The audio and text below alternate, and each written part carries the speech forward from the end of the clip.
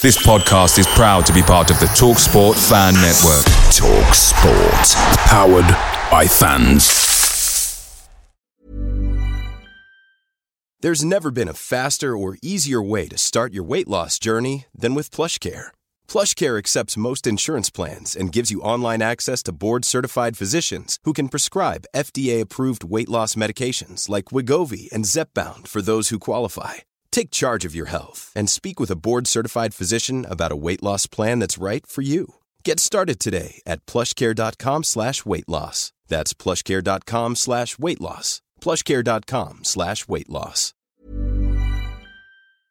The TalkSport Fan Network is proudly supported by McDelivery, bringing you the food you love. McDelivery brings a top-tier lineup of food right to your door. No matter the result, you'll always be winning with McDelivery. Order now on the McDonald's app and you'll get rewards points delivered too. So that ordering today means some tasty rewards for tomorrow. Only via app at participating restaurants. 18 plus. Rewards registration required. Points only on menu items. Delivery fee and terms apply. See mcdonalds.com.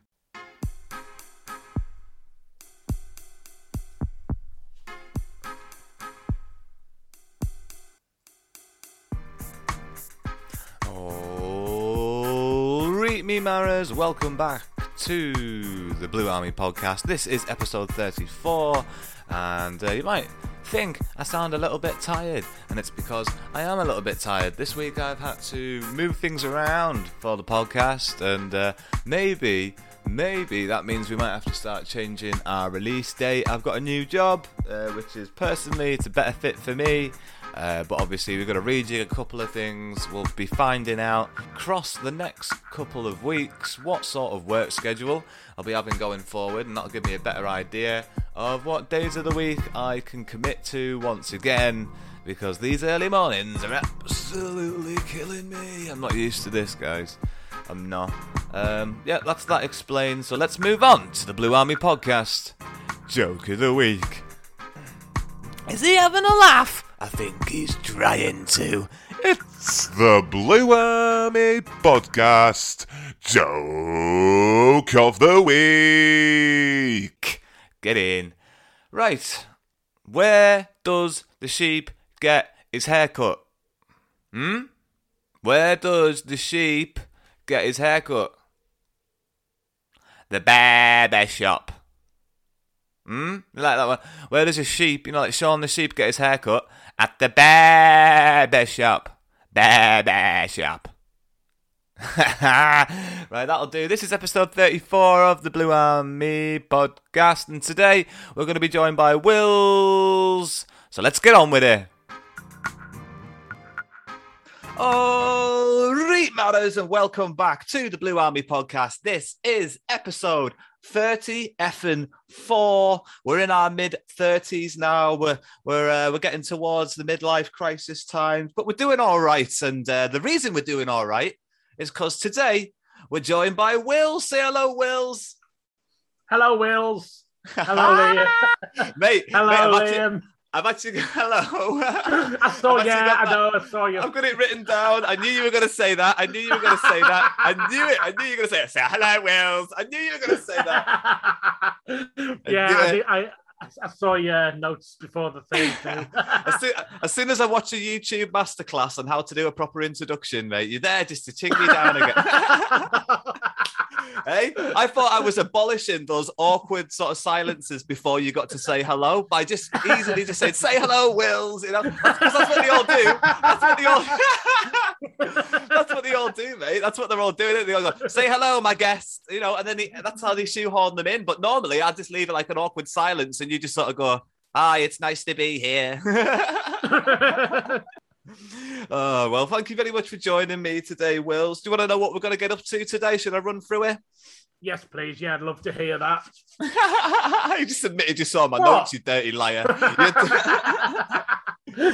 On this week's podcast, we have plenty of positives to talk through. We've got our thoughts on United's victory over Salford.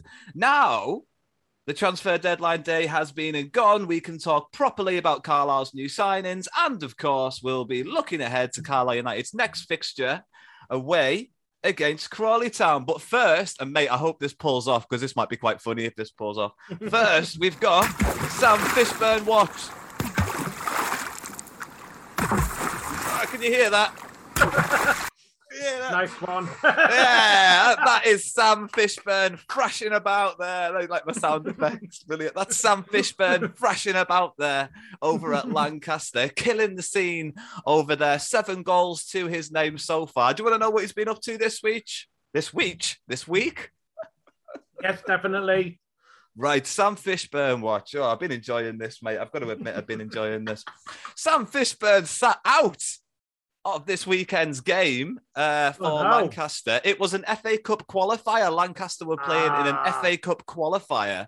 And so, Wills, this prompts the question. The reason Sam Fishburne wouldn't play in an FA Cup qualifier is because that would leave him cup-tied and unable to play for us in an FA Cup game. So, does that mean he's under contention to play for Carlisle United this season, do you think? Well, I mean, I think it's either that or to leave the option to loan him out at a higher level available as well. So, I mean... That's a good point. Yeah. I mean, I don't know, when you send a player out on loan, I think it's maybe par for the course. I don't know. That you just kind of like say, can't play him in FA Cup. But, I think the options to either recall him at some point or send him out for a higher level is still there because of that. I mean, I'd like to see him come back in January. January is normally around the time where, beginning of January anyway, is normally the time where you'd be playing your FA Cup third rounds, if we do get to FA Cup third rounds. Anyway, that's early January sort of time. So, I'm not sure, mate. I'm not sure why they left him out, to be truly honest. See, I didn't say to completely honest that time. To be truly honest, I don't know why they kept him out. Because, like I said, there's a good chance we might not make it to the FA Cup third round. And also, any team below our level, there's a very good chance they won't make it to the FA Cup third round. But I agree with what you're saying. It does make it a more enticing. Any higher. Like, then again, remember when Gary Medine went to Coventry? Yeah, I mean, I think we can recall him and then loan him out before January if we're kind of like still sending him out on league. I think we can still send players out on loan after the transfer deadline if it's the non-league. I'm not sure. All right, okay. I'm not sure. Yeah, we can, because I mean, like, for example, after our transfer window shut, Stockport was still being linked with not our players, but League Two players, because their window is still open. So yeah, players can definitely leave clubs after the transfer window shut. All right, okay then. Well, I mean, I thought it was interesting that he was left out. I thought, it might leave the door open for him to come and play for us this season. I do want him to come and play for us this season. We all know that. Yeah, I mean, I think, he's doing well, and the club will want to leave any doors open that they can. So. Yeah, it does make sense. There is a chance that he might be playing for us in the FA Cup at some point.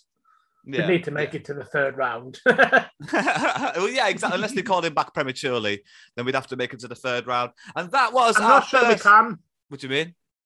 I mean, I'm not sure we can recall him and him play for us because the transfer window's closed for us.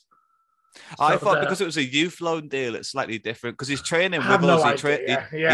He trains with us, and he only plays games at Lancaster. I have no idea then. The rules in that area are a bit complicated. They are a bit grey. I'm sure it's to do with the level that you're being loaned to, and obviously the fact that it is a youth loan deal, which means he's training with the full, because Carlisle United are a full-time team, Lancaster aren't. So he's going to train with us. It's a very old school thing to do. It was quite common when I spoke to Derek Holmes. He told me that was the way they always did it in Scotland. When you were 16, you went out on loan to amateur men's teams. Everybody did it, unless you were like once in like a 5 or 6 year talent that might even get a sniff around the first team. You'd stick around the first team. But there wasn't any Resi football back then. Obviously, Carlisle aren't in a Resi league. There's no reserve team football really at Carlisle at the moment. So you've got to utilise those loan deals because we don't have Resi football, reserve team football, in case anybody doesn't have a clue what I'm talking about when I say Resi. And that's that'll conclude our first ever sound affected Sam Fishburne watch. Whoa, whoa, look out. There he is. There he is. Oh, look out. There he is. Flashing about, killing it in non-league. There he goes. Back into the waters, Sam Fishburne. Absolutely. I don't know. Some people might accuse us of getting silly, but... Is it possibly, you can maybe get him on this podcast at some point? Well, he is actually, he does follow us on Instagram. Yeah. I'm 90% sure he does actually follow us on Instagram. And I've always, obviously, I give him the big thumbs up every time. So I don't think he listens, but I think he might know who we are. And I think, if somebody does listen that's close to him, and it's not impossible to think that, then maybe he might end up getting wind of this segment. But I don't think we're going to do it every single week. We might just keep it in the back burner for those like misery weeks when we've lost 3-0. And then we'll go, what's Sam Fishburne up to? And then we'll bring out the Sam Fishburne one. And it'll bring out the good vibes. But yeah, we've got that to look forward to. That's our new little segment for now. I think everybody that goes out on loan, those youth team lads, like Bell and Dixon and Charters, if those guys end up going out on loan, I'll probably do a similar thing for them and wrap it all up in a beautiful little Leslie's segment. Gone out on loan, hasn't he? He has. Workington, was it? Yeah, I think so, yeah. Yeah. It'll be interesting to see. It's good. He obviously, I feel like when players at that age of 16, 17, 18, when they go out on loan, they're asking to play men's football. Yeah. I mean, they need to, don't they? It's just like when we see kids from the Premier League that get loaned out to the clubs down here. Sometimes it's a huge step up for them, even if it's not a huge step up in skill, just that kind of like intensity. I hope Brad Young doesn't get lost down here at this level, because it'd be a big shame if he doesn't get enough minutes under his belt, doesn't get going. But we'll talk about the Carlisle United starting lineup now. We'll move into our match report for Carlisle United's 2-1 victory on the weekend against Salford City. We beat them 2-1. We proved that you don't just need to spend money to win football at this level. You need tactics, you need heart, you need some great support behind you. And you need John Mellish. You need John bloody Mellish. You do though, but you do, you genuinely do. What were your first reactions when the final whistle went? I mean, I think relief more than anything. I don't think Salford really looked like they were banging on the door in the last 10 minutes, but, with a 1-goal lead, and they'd probably shaded it overall. Yeah, it's just kind of like a sigh of relief when the final whistle goes and know that we've actually got 3 points. We were quite comfortable up until the sort of like last... Obviously, when the minutes start counting down, every chance seems more dramatic. So every time Salford got on the ball in the last 5 minutes, it felt dramatic. But they didn't really get on the ball in the second half until the last 5 minutes anyway. And then the balls in weren't that good. And we were always more dominant in the air for the most part in the defence. It was more or less the sort of what we were doing on the ground in the defence is where our errors were maybe coming from, but a lack of closing people down fast enough, maybe lack of communication, whose man's whose, pick him up, no, you pick him up, that sort of thing. But we'll move on to talk about that. But first, we'll go through Carlisle United's starting lineup for our game against Salford, like we always do. We have Magnus Norman in goal, back in goal. Jensen played in the cup. Mellor made his debut. Right back, Whelan, McDonald and Armour with the rest of the back line, with Riley, Guy and Mellish in the midfield, with Clough, Abrahams, Dickinson playing sort of a front three. Now, it didn't necessarily look like a front three from where I was sitting, which is what I was at home watching it on iPlayer, because Clough was kind of just doing what he wanted to do, to be honest. He was kind of going left and right and central. He wasn't really dropping deep. I'll be honest, he wasn't really dropping deep and trying to get the ball, which is a little bit disappointing. Surprising starting lineup that Dickinson's back in the team. He hasn't really showed much, but he did score that goal. Can't really argue, really, once the final whistle went and the way that he set his team up. You're not going to... I have to take my hat off to Chris Beach. I didn't think that lineup was our best lineup going into the game. Hats off to him. Great game plan. Changed a lot from what happened at Hartlepool, went back into the 4-3-3, and we looked a lot better for it. You were in the Warwick Road end. Yeah. So you saw us, we were attacking away from you for the first half. So the first goal was quite far away from you when it came into Dickinson on the volley, but I imagine it looked good. I imagine it still looked good from where you were. How was that volley? Yeah, I mean, didn't quite see the volley, but any shot that goes in off the post, you can kind of like, you can just tell it's a little bit spectacular. Looked good on the replay. So, yeah, it was, I mean, as well, you know, you see it hitting the post and it just delays that time. You've got to wait to see the net bulge and to know that a goal has been scored. So, yeah, massive moment for us to get a fairly early goal. It lifted the fans, and you know, I mean, I'm sure you've got on your list now to talk about the rest of the half. It didn't quite go. Oh yeah, absolutely. The way, yeah. But at the time, it felt like this is how we need to start a game. Yeah, we didn't start terribly. Obviously, it was quite backwards and forwards for the first sort of 10 minutes. We got our goal in the first 10 minutes. It was 8 minutes in when Dickinson found the back of the net. It was a long throw that came in. Tristan Abrahams did really well. He was backing into about 3 different defenders and took them all off balance. And then they as they were backpedaling, the headed clearance was poor, which just ended up right on Dickinson's foot, and he smashed it home into the ground, and then it hit off the post, and it was in the back of the net. So it was a good goal. What do you think happened after that goal, though? Like, normally we didn't not chase it. We didn't not chase it, but Salford just kept coming at us, didn't they?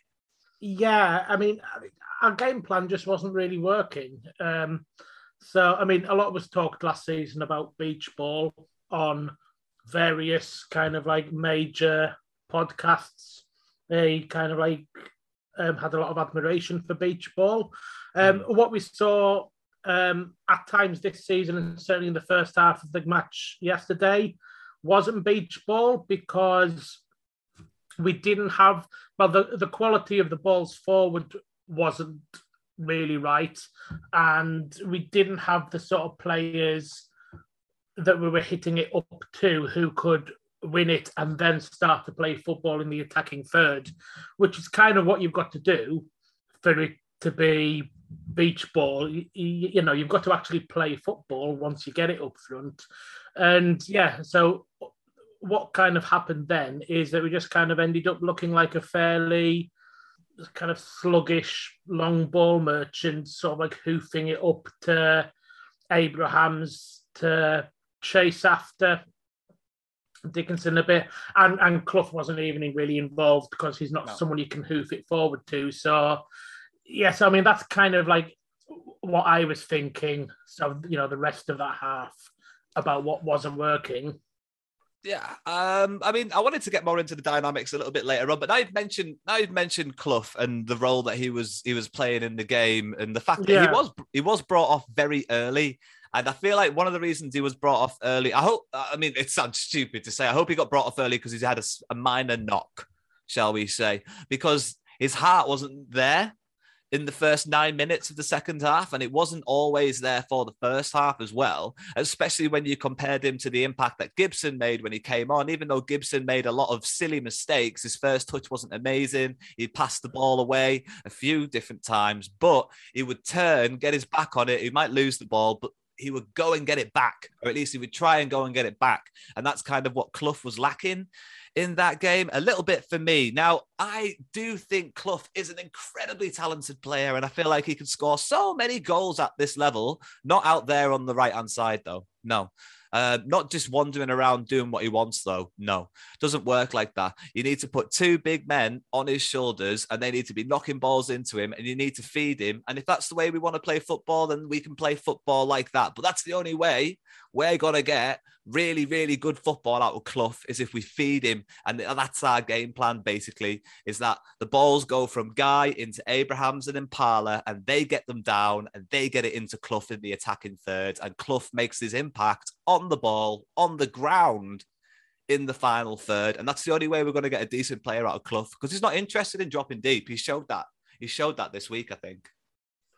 Yeah, and, you know, I think we do want to play like that. I don't think we were hoofing it forward because that was the game plan.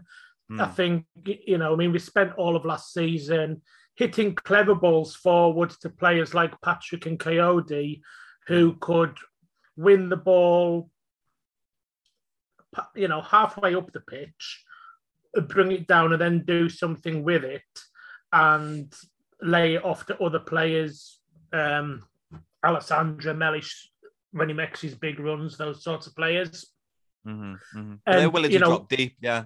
Yeah, so without those sorts of players around, I mean, Abrahams and Dickinson both work hard, but they're not players who are necessarily going to outleap everyone, bring the ball down on the chest when it's kind of like played high to them, and then immediately turn and beat someone like what you would get with Patrick and Coyote. Clough will do better if we can get the ball to the feet of the players around him. We can't get it to the feet of the players around him by playing quite the way we did last season with Coyote and Patrick. Yeah, I mean, the game plan was obviously, you could see what Salford's weakness was. It was in the defence and it was in the awkward balls up.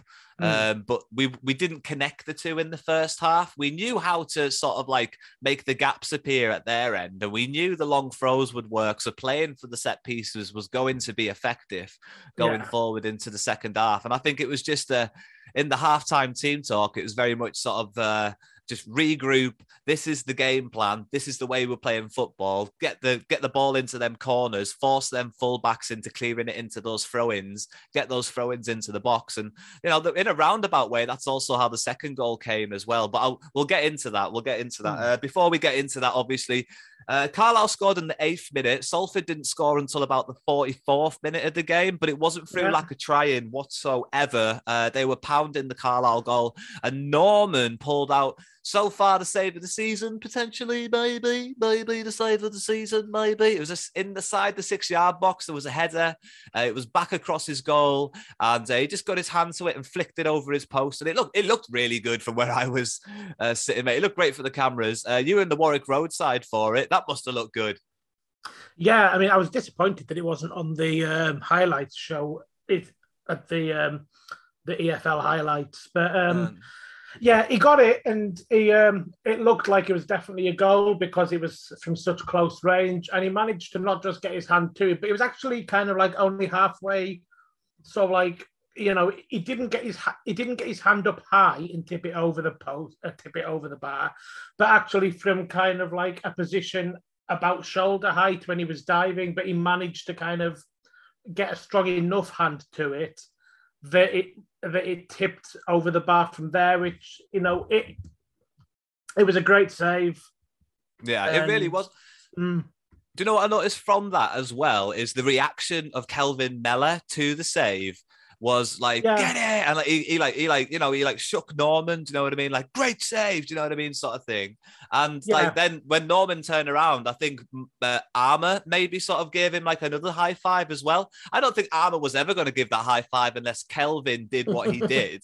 And I felt that experience just showed right there in that moment. That experience just showed. I think Bennett was like that, but I don't think Whelan and McDonald necessarily give the goalkeeper the credit when he pulls out saves out the bag. And it was funny that Mellor was the first one to react, and he's the most experienced person in that back line. So he knows what a good save is. He's seen loads of them. And so for him to sort of boost his man, and then for that to have like a straight up echo effect, and for Armour to turn around and give him a pat on the back as well, it just showed the impact that Mellor's already having on the team. And it's a strong impact. Now we'll talk about Mellor a little bit later on, but first we'll talk about Salford's goal. In my opinion, Carlisle's defence was a little bit slow in closing the man down. It was a goal by Josh Morris, and we were a little bit slow to close down. It was a shot from just outside the area, curling, grass cutting ball from the keeper's far side. The keeper was struggling to get there. I hate to say this one more time, mate. I did say this on the last pod, but Jensen's big old flipping limbs would have probably got to that one, mate. Yeah, I mean, not just height, but I think Magnus Norman could have really done better with that. Yeah, even without the extra reach. Yeah. It wasn't like hit with any particular venom. And you know what? And sometimes a goal is scored and you can almost tell that the goal's coming the minute the striker draws his foot back. Okay. you can kind of like you can just see everything ahead of him, and it wasn't like that in this one. It was a fairly tame shot from outside the area, and it wasn't until the ball was halfway towards goal and had kind of like found its way past a couple of the defenders that you're kind of like, well, this could go in, this could go in. Oh no, it's one of those frustrating things where it's kind of slowly dawns on you that it's going in. And that is just because it didn't look until the last minute like it was out of Magnus Norman's reach. Yeah, but they had really good chances before that where they failed to the final ball wasn't necessarily good enough, or like I said, Norman pulled out one or two quite good saves. There was an attacking run at Whelan, and Whelan was sort of like twisted inside out a little bit, but it was like a one-on-one effort with him, and then the ball was fed through, but Norman did quite well to deal with it again. Yeah, well, they beat the offside trap on the halfway line, but Henderson isn't a fast player, so no. he didn't race clear through on goal. Whelan was able to kind of catch him back up again, but that was a really dicey moment. Yeah, I feel like when we went into halftime and it was just 1-1, obviously because we had the lead right up until the final sort of couple of minutes of the first half, it was a little bit disappointing to go in 1-1. It would have been nice if we could have held on to it until halftime, but in fair reflection, you've got to say 1-1 at halftime after the barrage that we sort of put up with. Was a good result for us, I suppose. The chance to get back in the changing rooms, regroup, and sort of like reset the game plan and just start connecting those dots, because Salford did look always the back line looked vulnerable throughout the game. And I think we had 3 more chances in that half where, some days they go in and some days they don't. But we were creating and we were getting shots off, and Salford's defence looked rocky, especially with the long throws, especially from the set pieces. And at half time, I went on Instagram Live, and I think about 5 or 6 people joined me at one point. And I just sort of like asked them how they were feeling about the game and that sort of thing. And some people were quite unhappy. And I was like, I'd take 1-1. I think 1-1 was okay. And by the end of the game, 1-1 will be fine by me. But a lot of people were quite unhappy. And then I said, I reckon we can still win it. The key is not to lose it. The key was just not to lose that game. It could have been easy to lose it, easy to win it, easy to draw it. It was just one of those games that was just all over the place. But half time, how were you feeling when you were going for your half-time pie? Not especially positive, I'll be honest with you. I think we were completely outplayed in that first half, and we were lucky. Seem doom and gloom, yeah. I feel like we did okay. Salford, they're a good team. I feel like we did okay. I don't feel like their chances weren't great, you know what I mean? When there was only that one really good chance that they had in the first half, was that header. That was the one really good chance that they had. Like you said, the other ones were more half chances that kind of we closed down quite well. Yeah. But it kind of looked like the goal had been coming. Even with the one that I mentioned before where Henderson wasn't fast enough to break away, it was kind of like that falls to a different player. That's a goal. And Norman did pull off a different save. Norman made an absolute pig's ear of a pass at one point in the first half, led to a chance on goal for them. And, Salford were very wasteful in the first half. And it just felt like we had that to thank for the fact that we were still in the game at 1-1. But I couldn't see how we were going to get back into it. We needed to make big changes. I thought we were poor in the first half. I thought we'd kind of ended up just playing hoofball, like I mentioned before, where, I'll give credit to Beach and to the players that that's not what they were set out to do. But, it was an attempt at playing the way we did last season. It just wasn't working. At halftime, I was worried that we were only just going to have more of the same second half. Clough had hardly been in it, and we kind of like at that time we're sort of pinning our hopes on him a bit because he did have one. Clough had a goal offside, didn't he? He had a goal ruled offside. It was offside, yeah. He was offside, yeah. He was. Showed he had a good finish. That's what happens. Yeah, that's what happens when the ball gets into his feet. He can run clear of the defense, Yeah, but you need to feed it. You need to feed him, you know? Sorry, Yeah. was that... Yeah, so I mean, I've said what I think about or what I was thinking at halftime. Just I wasn't especially optimistic. We'll just say that. No, absolutely. But I was, you know, I felt like it was Yeah. our game. I honestly did feel like it was our game for the taking, and that's why I always feel like it was fun to go on live and sort of have that on record that I knew the game wasn't over, you know, and we ended up winning it, get in. So I was obviously surrounded by Carlisle fans, so that's it. Pessimism rubs off. There was a lot of grumbling. Yeah. You know, there was. I was getting a couple of messages from Carlisle fans in the DMs and stuff like that, and they were all sort of saying like Salford's had so many chances, but at the end of the day, we weren't not going forward. We weren't not creating chances, and Salford didn't look like they were capable of scoring like a clinical goal going forward. You know, they didn't look like they were that capable of springing completely clear of the defence. It felt like their goal was more likely to come from a set piece than anywhere else, similar to our goal. And so it was just a case of who's going to play this game plan the better, and we were the ones that did it in the end. So Carlisle I mean, the other thing you said. I mean, the other thing that you said there at halftime is that you were saying that you would take a draw. And I wasn't feeling that a draw was good enough. I know Salford are decent, but they've had a poor start to the season. We're at home. And I wasn't happy with the idea of battling for a draw by playing hoofball at home. If we drew like 2-2 or 3-3 or something, I felt like we had to go and score more goals. But I wouldn't have been disappointed if we went forward, scored more goals, but then they were scoring goals as well. I would have been disappointed if we sat back and tried to just like claim a 1-1 at home. Obviously, very happy they went out in the second half and they went for it, and it paid dividends in the end. Ooh, dividends! I don't think we've had that one before. So in the second half, Carlisle went out, and it wasn't long before there was a couple of moan and groans coming from the. So we say the paddock. We'll blame the paddock for this one. Usually the paddock. It was the paddock, and Beachy changed a couple of things. He brought Gibson on in the 54th minute. He made his Carlisle United debut. And like I mentioned a little bit earlier on there, the difference maker being he was trying to go forward, and Clough maybe was lacking a little bit of steam, and it was quite disappointing. And Clough's received quite a bit of criticism between the game and last night on social media. I don't think it's necessarily fair yet.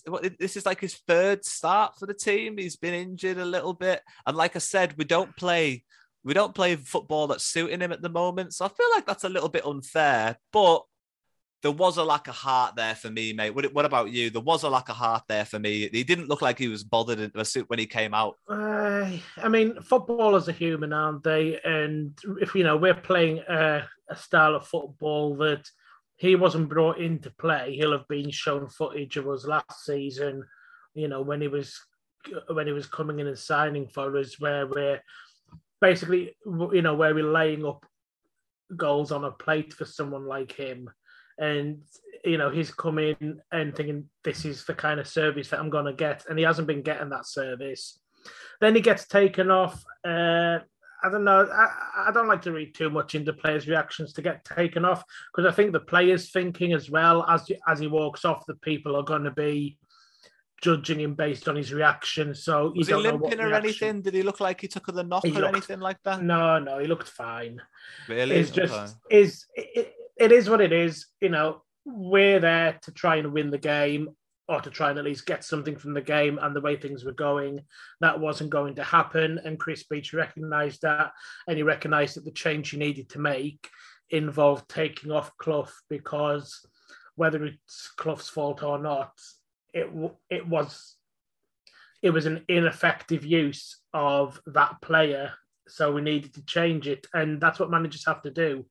So, yeah, I try not to read too much into players being taken off and what that means and how they react, because I would hope that, any manager worth his salt shouldn't care how the player reacts, because the manager's got to do his job and make his decisions, and not start to base those decisions on how players are going to react, how fans are going to react, what people are going to read into it, all that kind of thing. Do you think him being on a yellow card had anything to do with him coming off? possibly. I mean, it's a handy excuse if nothing else. Yeah, I suppose so. It's a good get me out in it at the end of the day. We'll take it. In the 60th minute, only 6 minutes after the substitution, there was a long throw from Carlisle, went into the box, was cleared away, and Captain Callum Guy sprinted from the D to around the halfway line to gather the ball, turned his back and played a beautiful 40-yard floater towards McDonald, who headed the ball central. Abrahams chested it onto the toe of John Mellish, and Carlisle United took the lead, mate, in the 60th minute, 2-1. Get the in, buddy. I was buzzing, mate. I was jumping around the room, mate. I was happy as Larry. What a great ball in from Guy. What great strength from McDonald to win the ball from over the head of his man, the taller man as well, dominated him in the air. And Abrahams showing his battle there with the strength in his chest, and Mellish just showing that poacher's instinct that he showed last year that was so potent. What do you have to say about that, mate? You were just right behind the goal when it went in. How did that feel?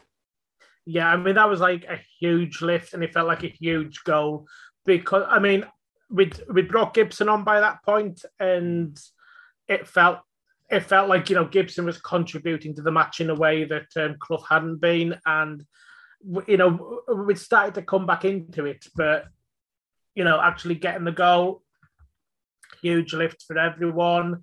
There was an element of, can't believe it. This is unexpected. I was resigned to us somehow trying to battle for the 1-1. Yeah. It wasn't against the run of play though. That's something we had kind of like properly started to come back into it. Well, we didn't have the best of starts to the second half, but like I said, this is when we scored the goal. It was only 15 minutes into the second half. Yeah, and Clough, Salford had faded a bit. Yeah, the reason why it looked like Clough was brought off is because there was two chances just before he was taken off where we were going forward, and on one of them he lost the ball and didn't go back and try and chase for it. Yeah. Didn't try and win the ball back. On the second time, he was making a run through, and the run through was intercepted, and instead of tracking back, he was just flat again and just sort of like trotted back in. And I think it was like literally 60 seconds after that when he was substituted off, and it was that change of energy. And as well is that when Gibson came on, Gibson was playing on the right hand side, right? Yeah, Gibson definitely kind of where you had some doubts about Clough. Yeah, when Clough was brought off, he was making the runs down the left-hand side, and I feel like another reason why he was brought off is because he was kind of just going wherever he wanted to go, and that's fine when you're making an impact on the game, but when you're not even willing to track back in and work for it, even when you've lost it, and you're causing the rest of the team problems because you're the one person that doesn't have to be in a position, then maybe it's better for the rest of the team that you stick somebody on and put him out right and sort the formation out and sort the shape out. And that seemed to be it, mate. That seemed to be the what we needed, because 6 minutes later, like I said, that's when the goal went in. And there was a chance before that, when we got forwards, and, there's a reason why we had the long throw, and the long throw being cleared in itself is an attacking phase of play. So, the dynamic changed, and we dominated for maybe the next 25 minutes, I would say, for that third goal. Yeah, definitely could have had 3 as well. But, I'll take 2 because it still means 3 points. But, we definitely looked a lot better going forward. Still didn't quite finish the chances we made. But well, I've got to ask you, mate. I've got to ask you. Could you? Was there a thud on the ground after Mella did that bicycle kick? Did the earth shake? I felt my lower back when he landed. I was like, "Ooh, my lower back twinged." No, he seemed surprisingly limber when he kind of, took everyone by surprise. I had to mention it. And, just disappointed that it didn't go in, because he'd love to just kind of like have that Calvin Miller scores a bicycle kick on his debut. After all the negativity about the signing, people weren't impressed, and he's seen a lot of people weren't. No, a bit unfair, I think. A bit unfair, I think. Yeah, he had a great debut. Yeah, he's been around a lot of this division and a bit of the division above. So I think that just kind of generates a reputation as a journeyman who's not really going to, people just kind of start to look at you as he'll fill a gap at right back, but don't actually think that he's going to excel.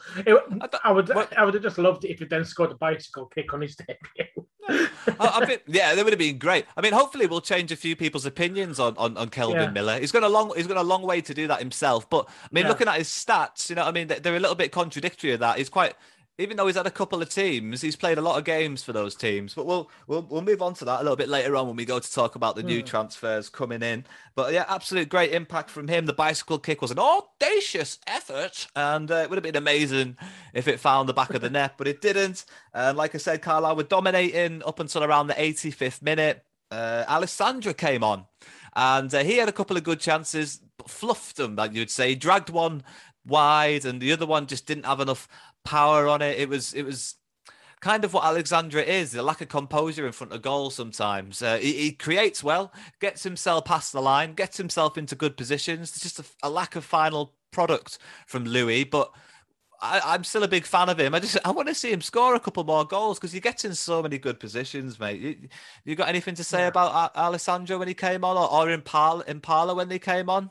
Yeah. I mean, after Alessandro came on, he started to link up fairly well with Jack Armour. You know, just trying to get it right in my head that he was on the left. Yeah, he was. You know, he'd received the ball quite deep and actually linked up a bit with Dickinson because, let's see, who did he come on for? He didn't come on for Dickinson. He came on for Abrahams, but there was about 10 minutes when he would have played with Dickinson before Impala came on. Yeah, there was. So, like, I think Dickinson dropped back a bit then, and you know, there are a few chances where Dickinson will fight for the ball wherever he is on the pitch. So Dickinson will still kind of like win the ball and start attacks from fairly deep. And, you know, Alessandro, not known as the quickest player, but, you know, he can make these long bursting runs and just charge forward. I guess at that point, Salford are throwing things forward a bit more, so he's got space to run into. I mean, a couple of times, you know, John Mellish is just absolutely steamrolling into the box, desperate for the ball to come in, and he could, you know, you could tell that if either of those chances Alessandro had managed to find John Mellish, then the back of the net was getting ripped off. Mellish had really good roles in both boxes, but he blocked a couple of chances towards the end of the game as well, or just helped out at the back with his presence towards the end of the game. And like you said, he was a constant annoyance up front as well when we were going forward, and always willing to take on the biggest bully in the opposition, you know, always willing to silence the biggest bully in the opposition team. And great job from him, which I think lends itself quite neatly into who are you going to nominate for this week's Man of the Match.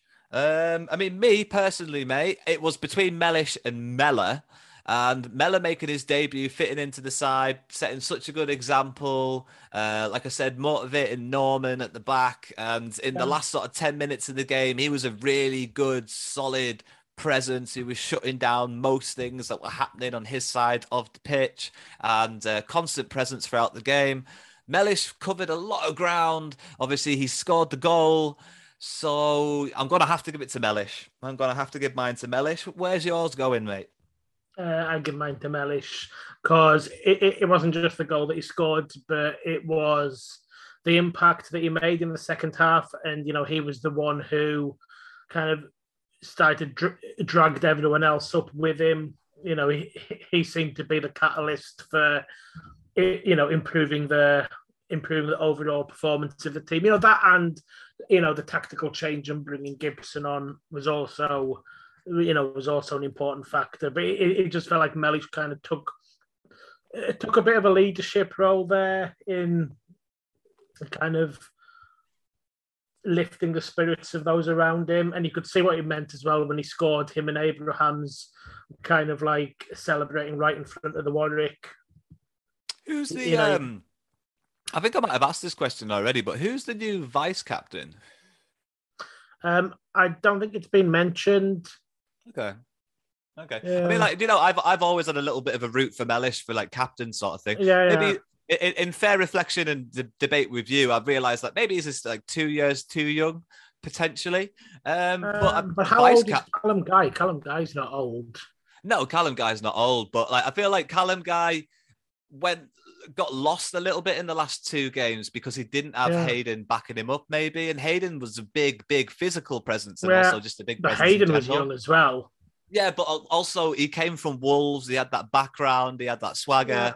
Yeah. He was in the team, one of the most established players in that team. You know, he'd been in that dressing room longer than most people before he left. So he was quite an established presence in the team. So I feel like Guy is going to be one of the players that's going to miss Hayden more than anyone else because of that vice captaincy role. Because Guy doesn't come across as one of those I'm going to shout at you on the training ground sort of captains. He looks like a leader by example.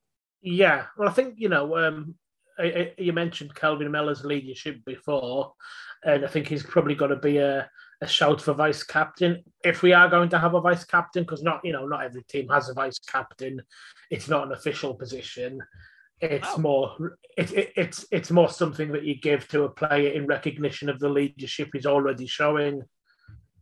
Okay, fair enough. Well, what we're going to do, mate, anyway, since we've been circling around Kelvin Miller for quite a while now, we'll go into a bit more in-depth on him because obviously last week we spoke a little bit about the transfers, but it was transfer deadline day and we missed this one and another one, which we'll talk about in a little bit. But yeah, Kelvin Miller, now we've been able to watch him play. He's been brought into the side from Morecambe. Last year, he played 32 games for a team that got promoted. That's a good sign.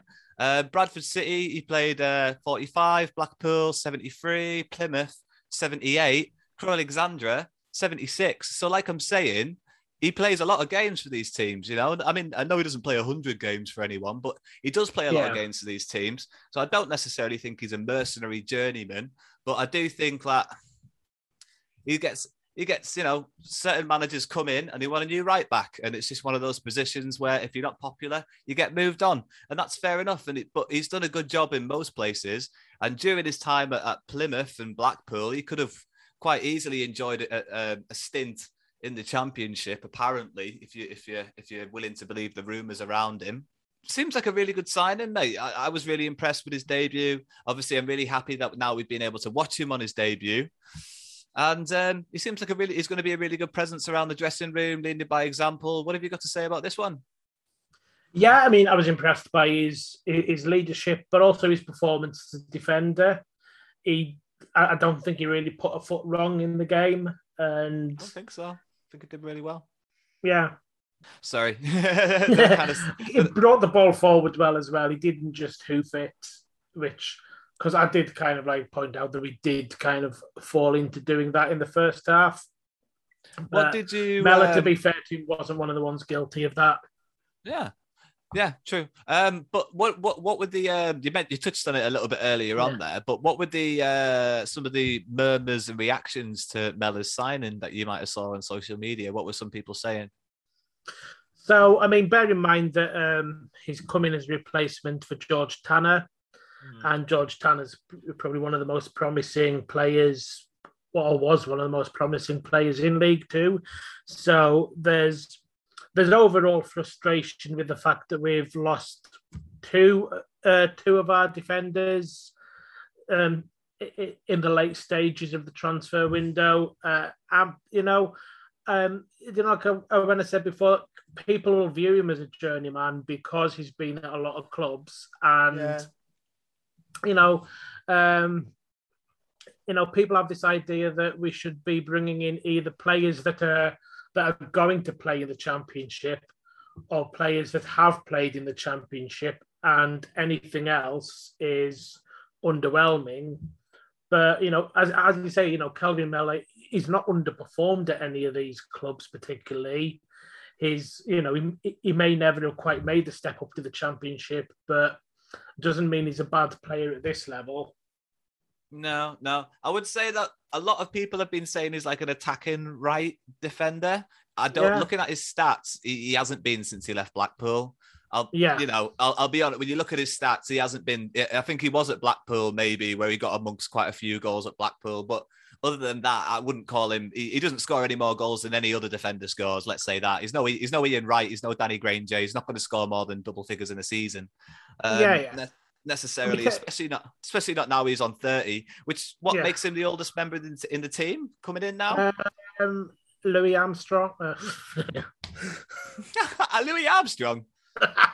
It's because I called him Louis. I don't never call him Louis. Louis Alessandra is Is he 31? I think he's 32. Alessandra. All right, okay. He doesn't look it. Hey, come on the show. Come on the show, Louis. Come on the show. Let's see. And Rob McDonald's in his 30s as well. No, he's in his. Is he in his 30s? No, he's 29. No. Alessandra is 32. Okay. Recently, I'd say.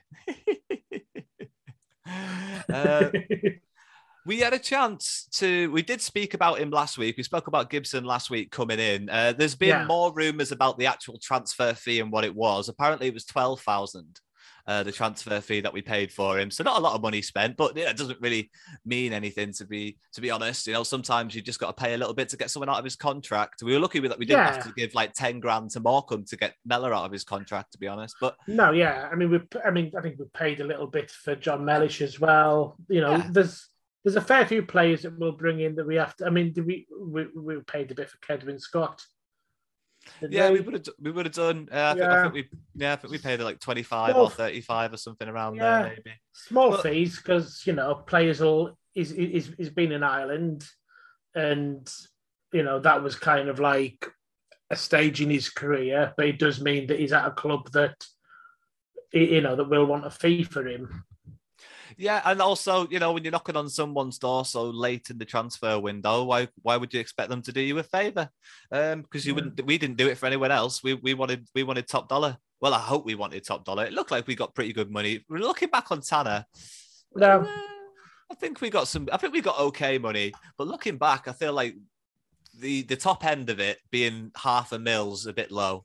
I think the add-ons and bonuses we should have been able to negotiate a little bit higher. Maybe because this potential is quite big, and we might have potentially been able to cash in a bit more on that. But we'll see. We might get 10% of any kind of transfer dealings in the future that we don't know about yet. So anything could come out the bag. Don't bag on that. I hope we do have a sell. I hope we have something like that, like a sell-on fee. That'll be good. Pretty standard, isn't it, to have them? You'd hope so. Yeah. You'd hope so that this board would have the foresight to be able to do that. I know they don't want to be around for long, but I hope they do think about the future anyway. There were some interesting comments in the build-up to the game, but I think I'm going to do more research on that and talk about it next week. We're going to talk about the board a little bit more next week and the ownership and the way offers have been coming in. I'm going to do a little bit more research, but that's a little flash forward to next week for people on the podcast. But yes, back to Gibson. We had a chance to actually see him play. And we're talking about transfers. And like I said, update, he was 12,000. Last time we said undisclosed and there wasn't really much more about it. But yeah, 12,000 for what he did and a victory against Salford with the impact that he made. I think he's almost earned it back. Yeah, I mean, it was decent. I think 12,000 is, I wouldn't say it's nothing to us, but it's a lot less than what his salary is going to come to. So, in a way, it's almost like a nothing fee for us. I thought he played well. And, obviously for tactical reasons, when he came on, we were better. But he seemed to be, winning the second ball up there in his position. And then kind of just, he seemed to, bring it forward and do something useful with it. He didn't seem super polished, but, hopefully that'll come. He's been playing at a lower level. So, he seemed kind of positive and had the right attitude, and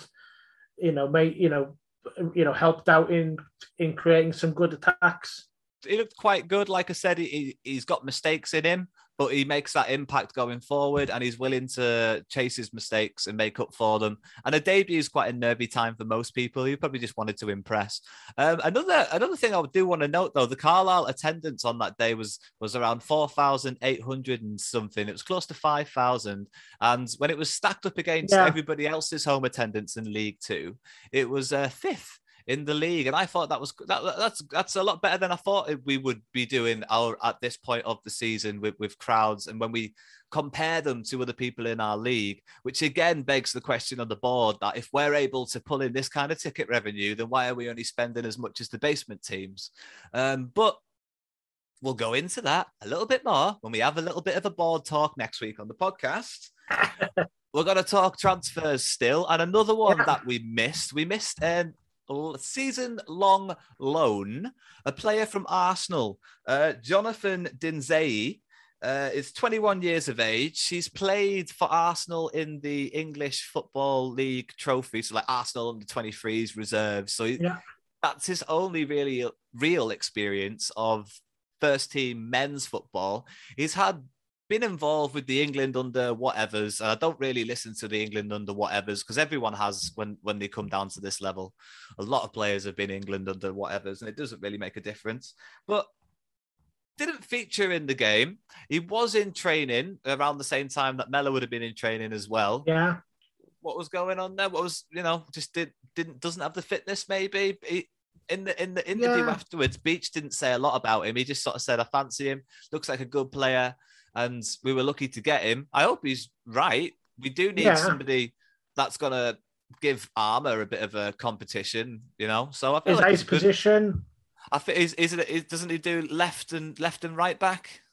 I haven't heard yet, so all I've seen is that he's a defender, and I have no idea what position in defence he would play.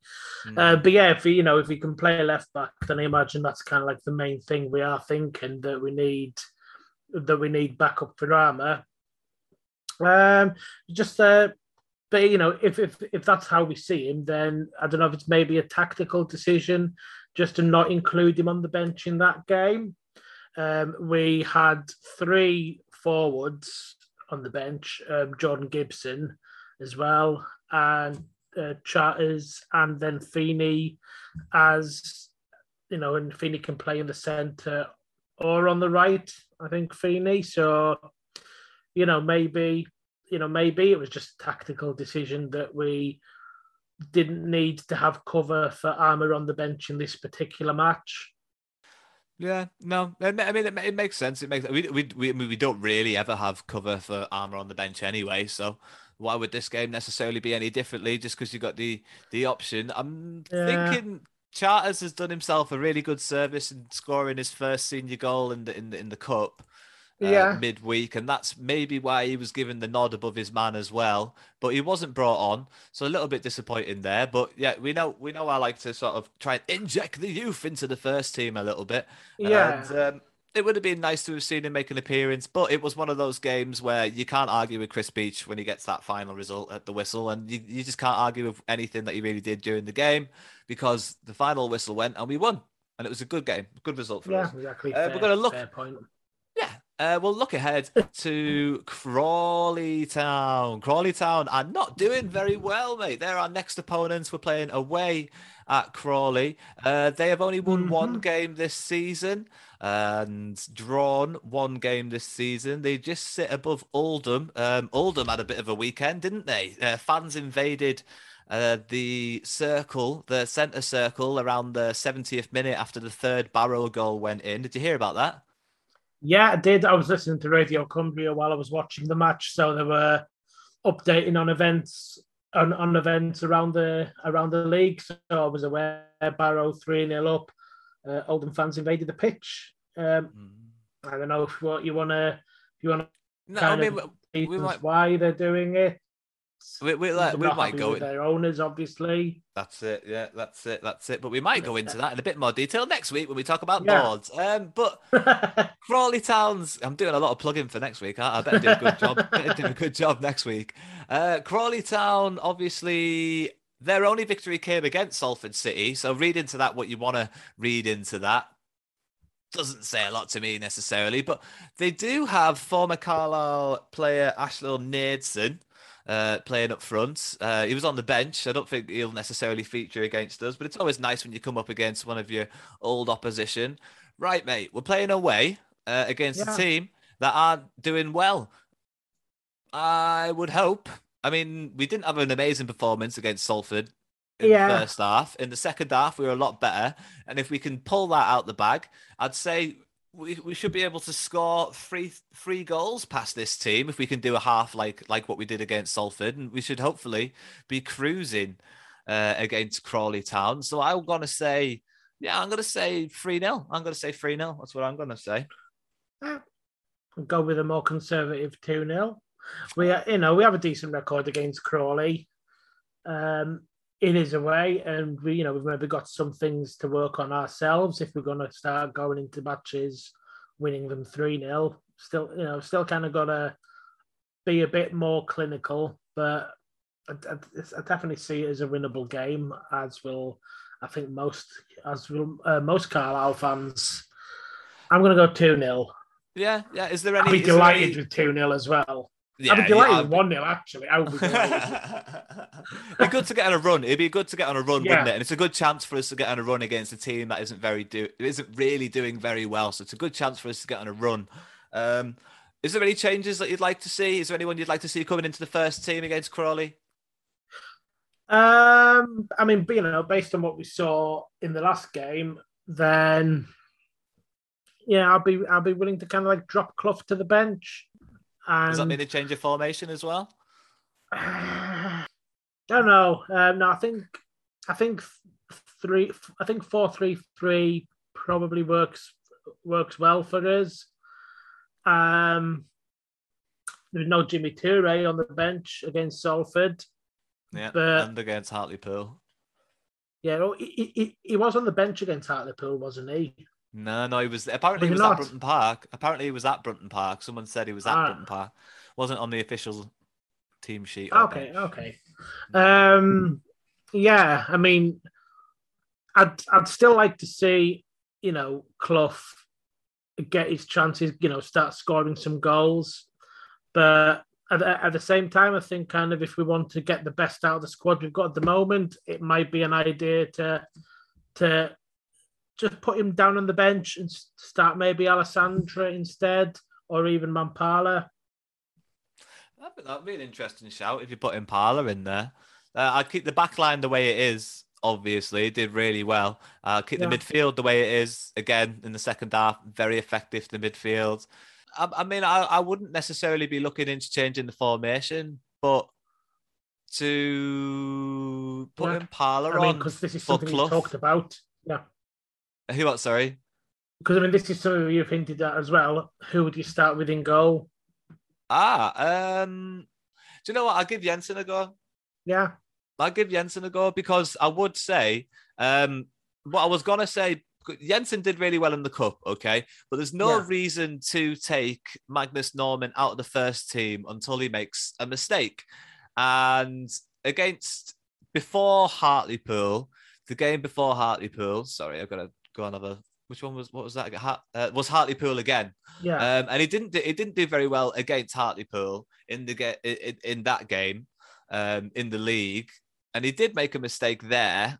And the game before that, I think we discussed there was an effort where, again, if he was had longer limbs, he would have maybe had more of a chance of getting to it, which means that we could have won that game instead of drawing that game. Yeah. So based on that and the fact that against Salford, he did look shaky in some parts, like I said, like you said in the first half, he gave the ball away, and the goal itself, I feel like he could have done better with. And I feel like Jensen wouldn't have necessarily struggled with that. So based on those things and the fact that now Jensen's been in and around the team and should know everybody's name, and he's been playing for it in training for like 2 months now, that I feel like why not give him a go? Because if he can really command something, then we've got something to the end of the season. It's a season-long loan, isn't it? So I'd like to see him given the opportunity. And again, though, if you put Jensen in, you've got to keep him in until he makes a mistake. Or you've got to give him like 3 games and then leave him in until he makes a mistake. So you've got to forgive him for anything he does in the first 3 games. And then, after that, if he makes a mistake, it's the last chance saloon sort of place. So isn't it? It's difficult. It's difficult making decisions over changing goalkeepers because there's always the risk that you mess up the morale of both of your keepers. Yeah, but then because he's only on a season-long loan, so if he turns out to be shite, we don't leave him on the bench for the rest of the year. We ship him off. Yeah. Do you know what I mean? Like, it's not necessarily a lose-lose situation. You can quite easily, if you give him 3 games, like I'm saying, if you give him 3 games, and then you can forgive him for anything that happens in those 3 games. But after those 3 games, just see how he's getting on. And if he's not making mistakes and he's doing well, then we've got ourselves a decent goalkeeper and it's worth paying for. But if after those 3 games he's still making mistakes and he's cost us games, then we know he's not worth it, and we just get rid of him. Yeah, I suppose the risk is that after that you then bring Magnus Norman back, but then Magnus Norman's kind of feeling low on confidence because he got dropped. It depends on him. And then it starts to affect, Yeah, it depends on how he approaches it. He might see it as like, right, I'm back in the first team because I've earned it, you know? Or like, now I'm back in the first team, I need to establish myself. Like, goalkeepers, yeah, they've got that mindset, haven't they? Where like once they've got an opportunity to get in there, they want to stay in there. So, yeah. I mean, we'll see. He's still young. Both goalkeepers are obviously young, but yeah, he, at the end of the day, he is the one with the contract, isn't he? So, yeah, you do want to see Norman play, but he's not been faultless. He's not been absolutely faultless, and neither's Jensen. But at the same time, there's been efforts that have gone past Norman that I think Jensen wouldn't have struggled with, and that's kind of why I would lean more in that direction. And also, when you come up against a team like Crawley, I think they like to play like more direct and in the air. So to have a big goalkeeper that's more commanding in the air is maybe going to be more of an advantage, and it's going to be more of an advantage in most games for us, is to have a goalkeeper that's more commanding in the air. Yeah. Not to say that that's Norman's weak spot, you know, in corners and stuff, he seems to claim them quite well, but it's a different dynamic, isn't it? When you've got an extra foot, and your defenders know it is a different dynamic, and they, you know, you can get your fullbacks on the break a bit faster if you've got that confidence that the goalkeeper's always going to come and claim that. Yeah, it's true. That's a difficult one to choose, isn't it? It is, but it's worth talking about. We do like to talk goalkeepers here on the Blue Army podcast. Now, mate, I feel like we've had a good old chinwag, and there's no point in doing the same thing every week. So we'll leave world football news until next week. Maybe we'll replace the Sam Fishburne watch with the world football news. What's going on? Oh, bloody! Oh, Sam's back. No, Sam, I didn't mean it, mate. Oh, Sam, mate, what are you doing? No, what's going on? Sam, no, it's all right. No, we're not doing it, mate. We're not doing it now. No. We're not doing it now, mate. We're not doing it. I was just talking about, we won't do it next week. We'll leave you to it. You can stay down in Lancaster. Do you want to just pop off, mate? All right, we'll see you next week, mate. All right, mate. Say bye to Sam. Bye, Sam. See you later, mate. Good man. What a great man to come on the podcast for a couple of seconds there, just to see if we were still So is that talking. what you're replacing the world segment with? Just a little bit of messing around with your sound effects? Well, I think that was, that's what we'll replace the Sam Fishburne watch next week with a bit of world football news next week. That's how we'll thicken it out and round things off, won't we? That'll do. But yeah, next week, obviously, if you're available to come back, Wills will have the Crawley Town game to talk about, and then we'll be looking ahead to Carlisle's next couple of opponents. Oh, I've got the Crawley Town fixtures, not the Carlisle fixtures in front of me. Give me a second. So we'll be able to talk about the Scunthrope game, which will be happening. So we'll look ahead to Scunthrope and we'll talk about whatever happened at Crawley. And then obviously we'll do a bit of world football news. So hopefully something interesting would have happened. Obviously Ronaldo going to Manchester United and getting the number 7 shirt back. I'm going to rectify that. I said I didn't know what shirt he was going to get. And then I also said no one really cares. So I don't know why I've rectified that. But that's that one. And that's a nice way for us to round off the show today. Wills, thank you very much for joining us. Hey, say bye. Yeah, goodbye. Thanks for having me on. I look forward to the next time I'm on. Absolutely, mate. And we'll see you later. This has been episode 34 of the Blue Army podcast. Thanks for joining us. Beautiful, Wills. Thanks very much.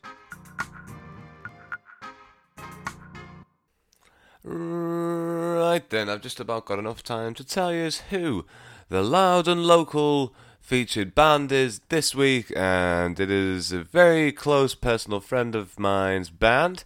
They are called Car Crash Radio, I think they recently played in The Crown at Stanix.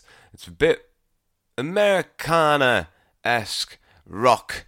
Green Day, Blink-182, Sum 41, that kind of a vibe. I really like this song, and I hope you do too. Thanks very much for listening this week. Please do not forget to send in your music to thebluearmypod@gmail.com if you want to be the track of the week, because anybody can be track of the week. We do not discriminate. And again, if you've got a joke for the Blue Army Podcast Joke of the Week, you can send that to the same email address, which is again thebluearmypod@gmail.com. So get in touch with us, get involved with us.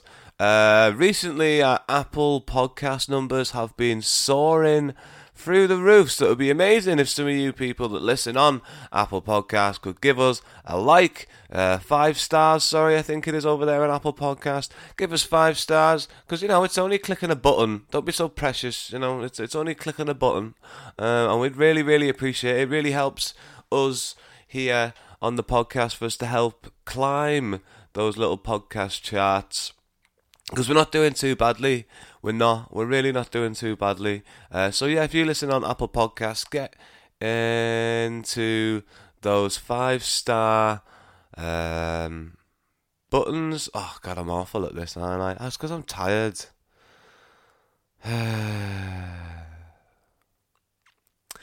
No, seriously though, thank you very much for listening. And give us a 5-star and a comment on Apple, or just wherever you are. Just be nice. It's nice to be nice, and I'd really appreciate it.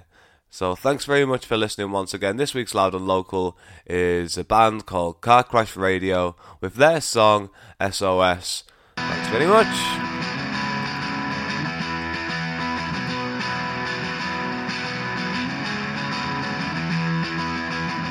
I see them out there in the nightclubs and the bars, dressed up, made of confidence, God hide the deepest scars. I'm standing right there with them, trying not to hide my jaded weakness, apathy as I lose track of time. I'm losing track of time.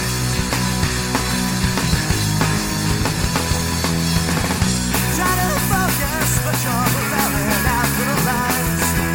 Spend some weeks and months goes on, another year flies by. You once told me you were burning out of town. I saw you just the other day, looks like you're still around. They're serenade, around our parade, only the strikes survive. Wanna lose and streak out of the streets, save our souls goes out. And I wonder what's worth fighting for this time. Worth fighting for this time. Spaces in equilibrium, the shadows split to skulls. It's waiting in the silence for their gentle light to show. Just realized I've been walking in your footsteps way back when. I guess when all is said and done, that I'm fucked up just like them. But they're staring in around our parade, only the strikes survive. Wanna lose and streak out of the streets, save our souls goes out. And I wonder what's worth fighting for this. Yo!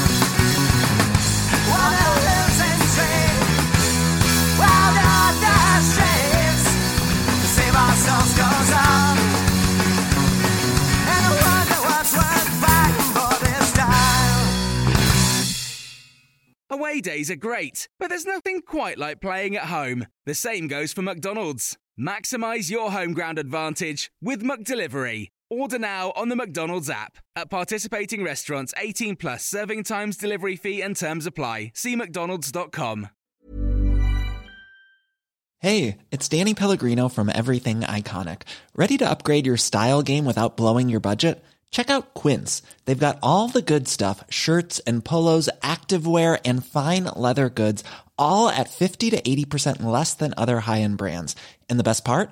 They're all about safe, ethical, and responsible manufacturing. Get that luxury vibe without the luxury price tag. Hit up quince.com/upgrade for free shipping and 365-day returns on your next order. That's quince.com/upgrade. This podcast is proud to be part of the TalkSport Fan Network. TalkSport. Powered by fans.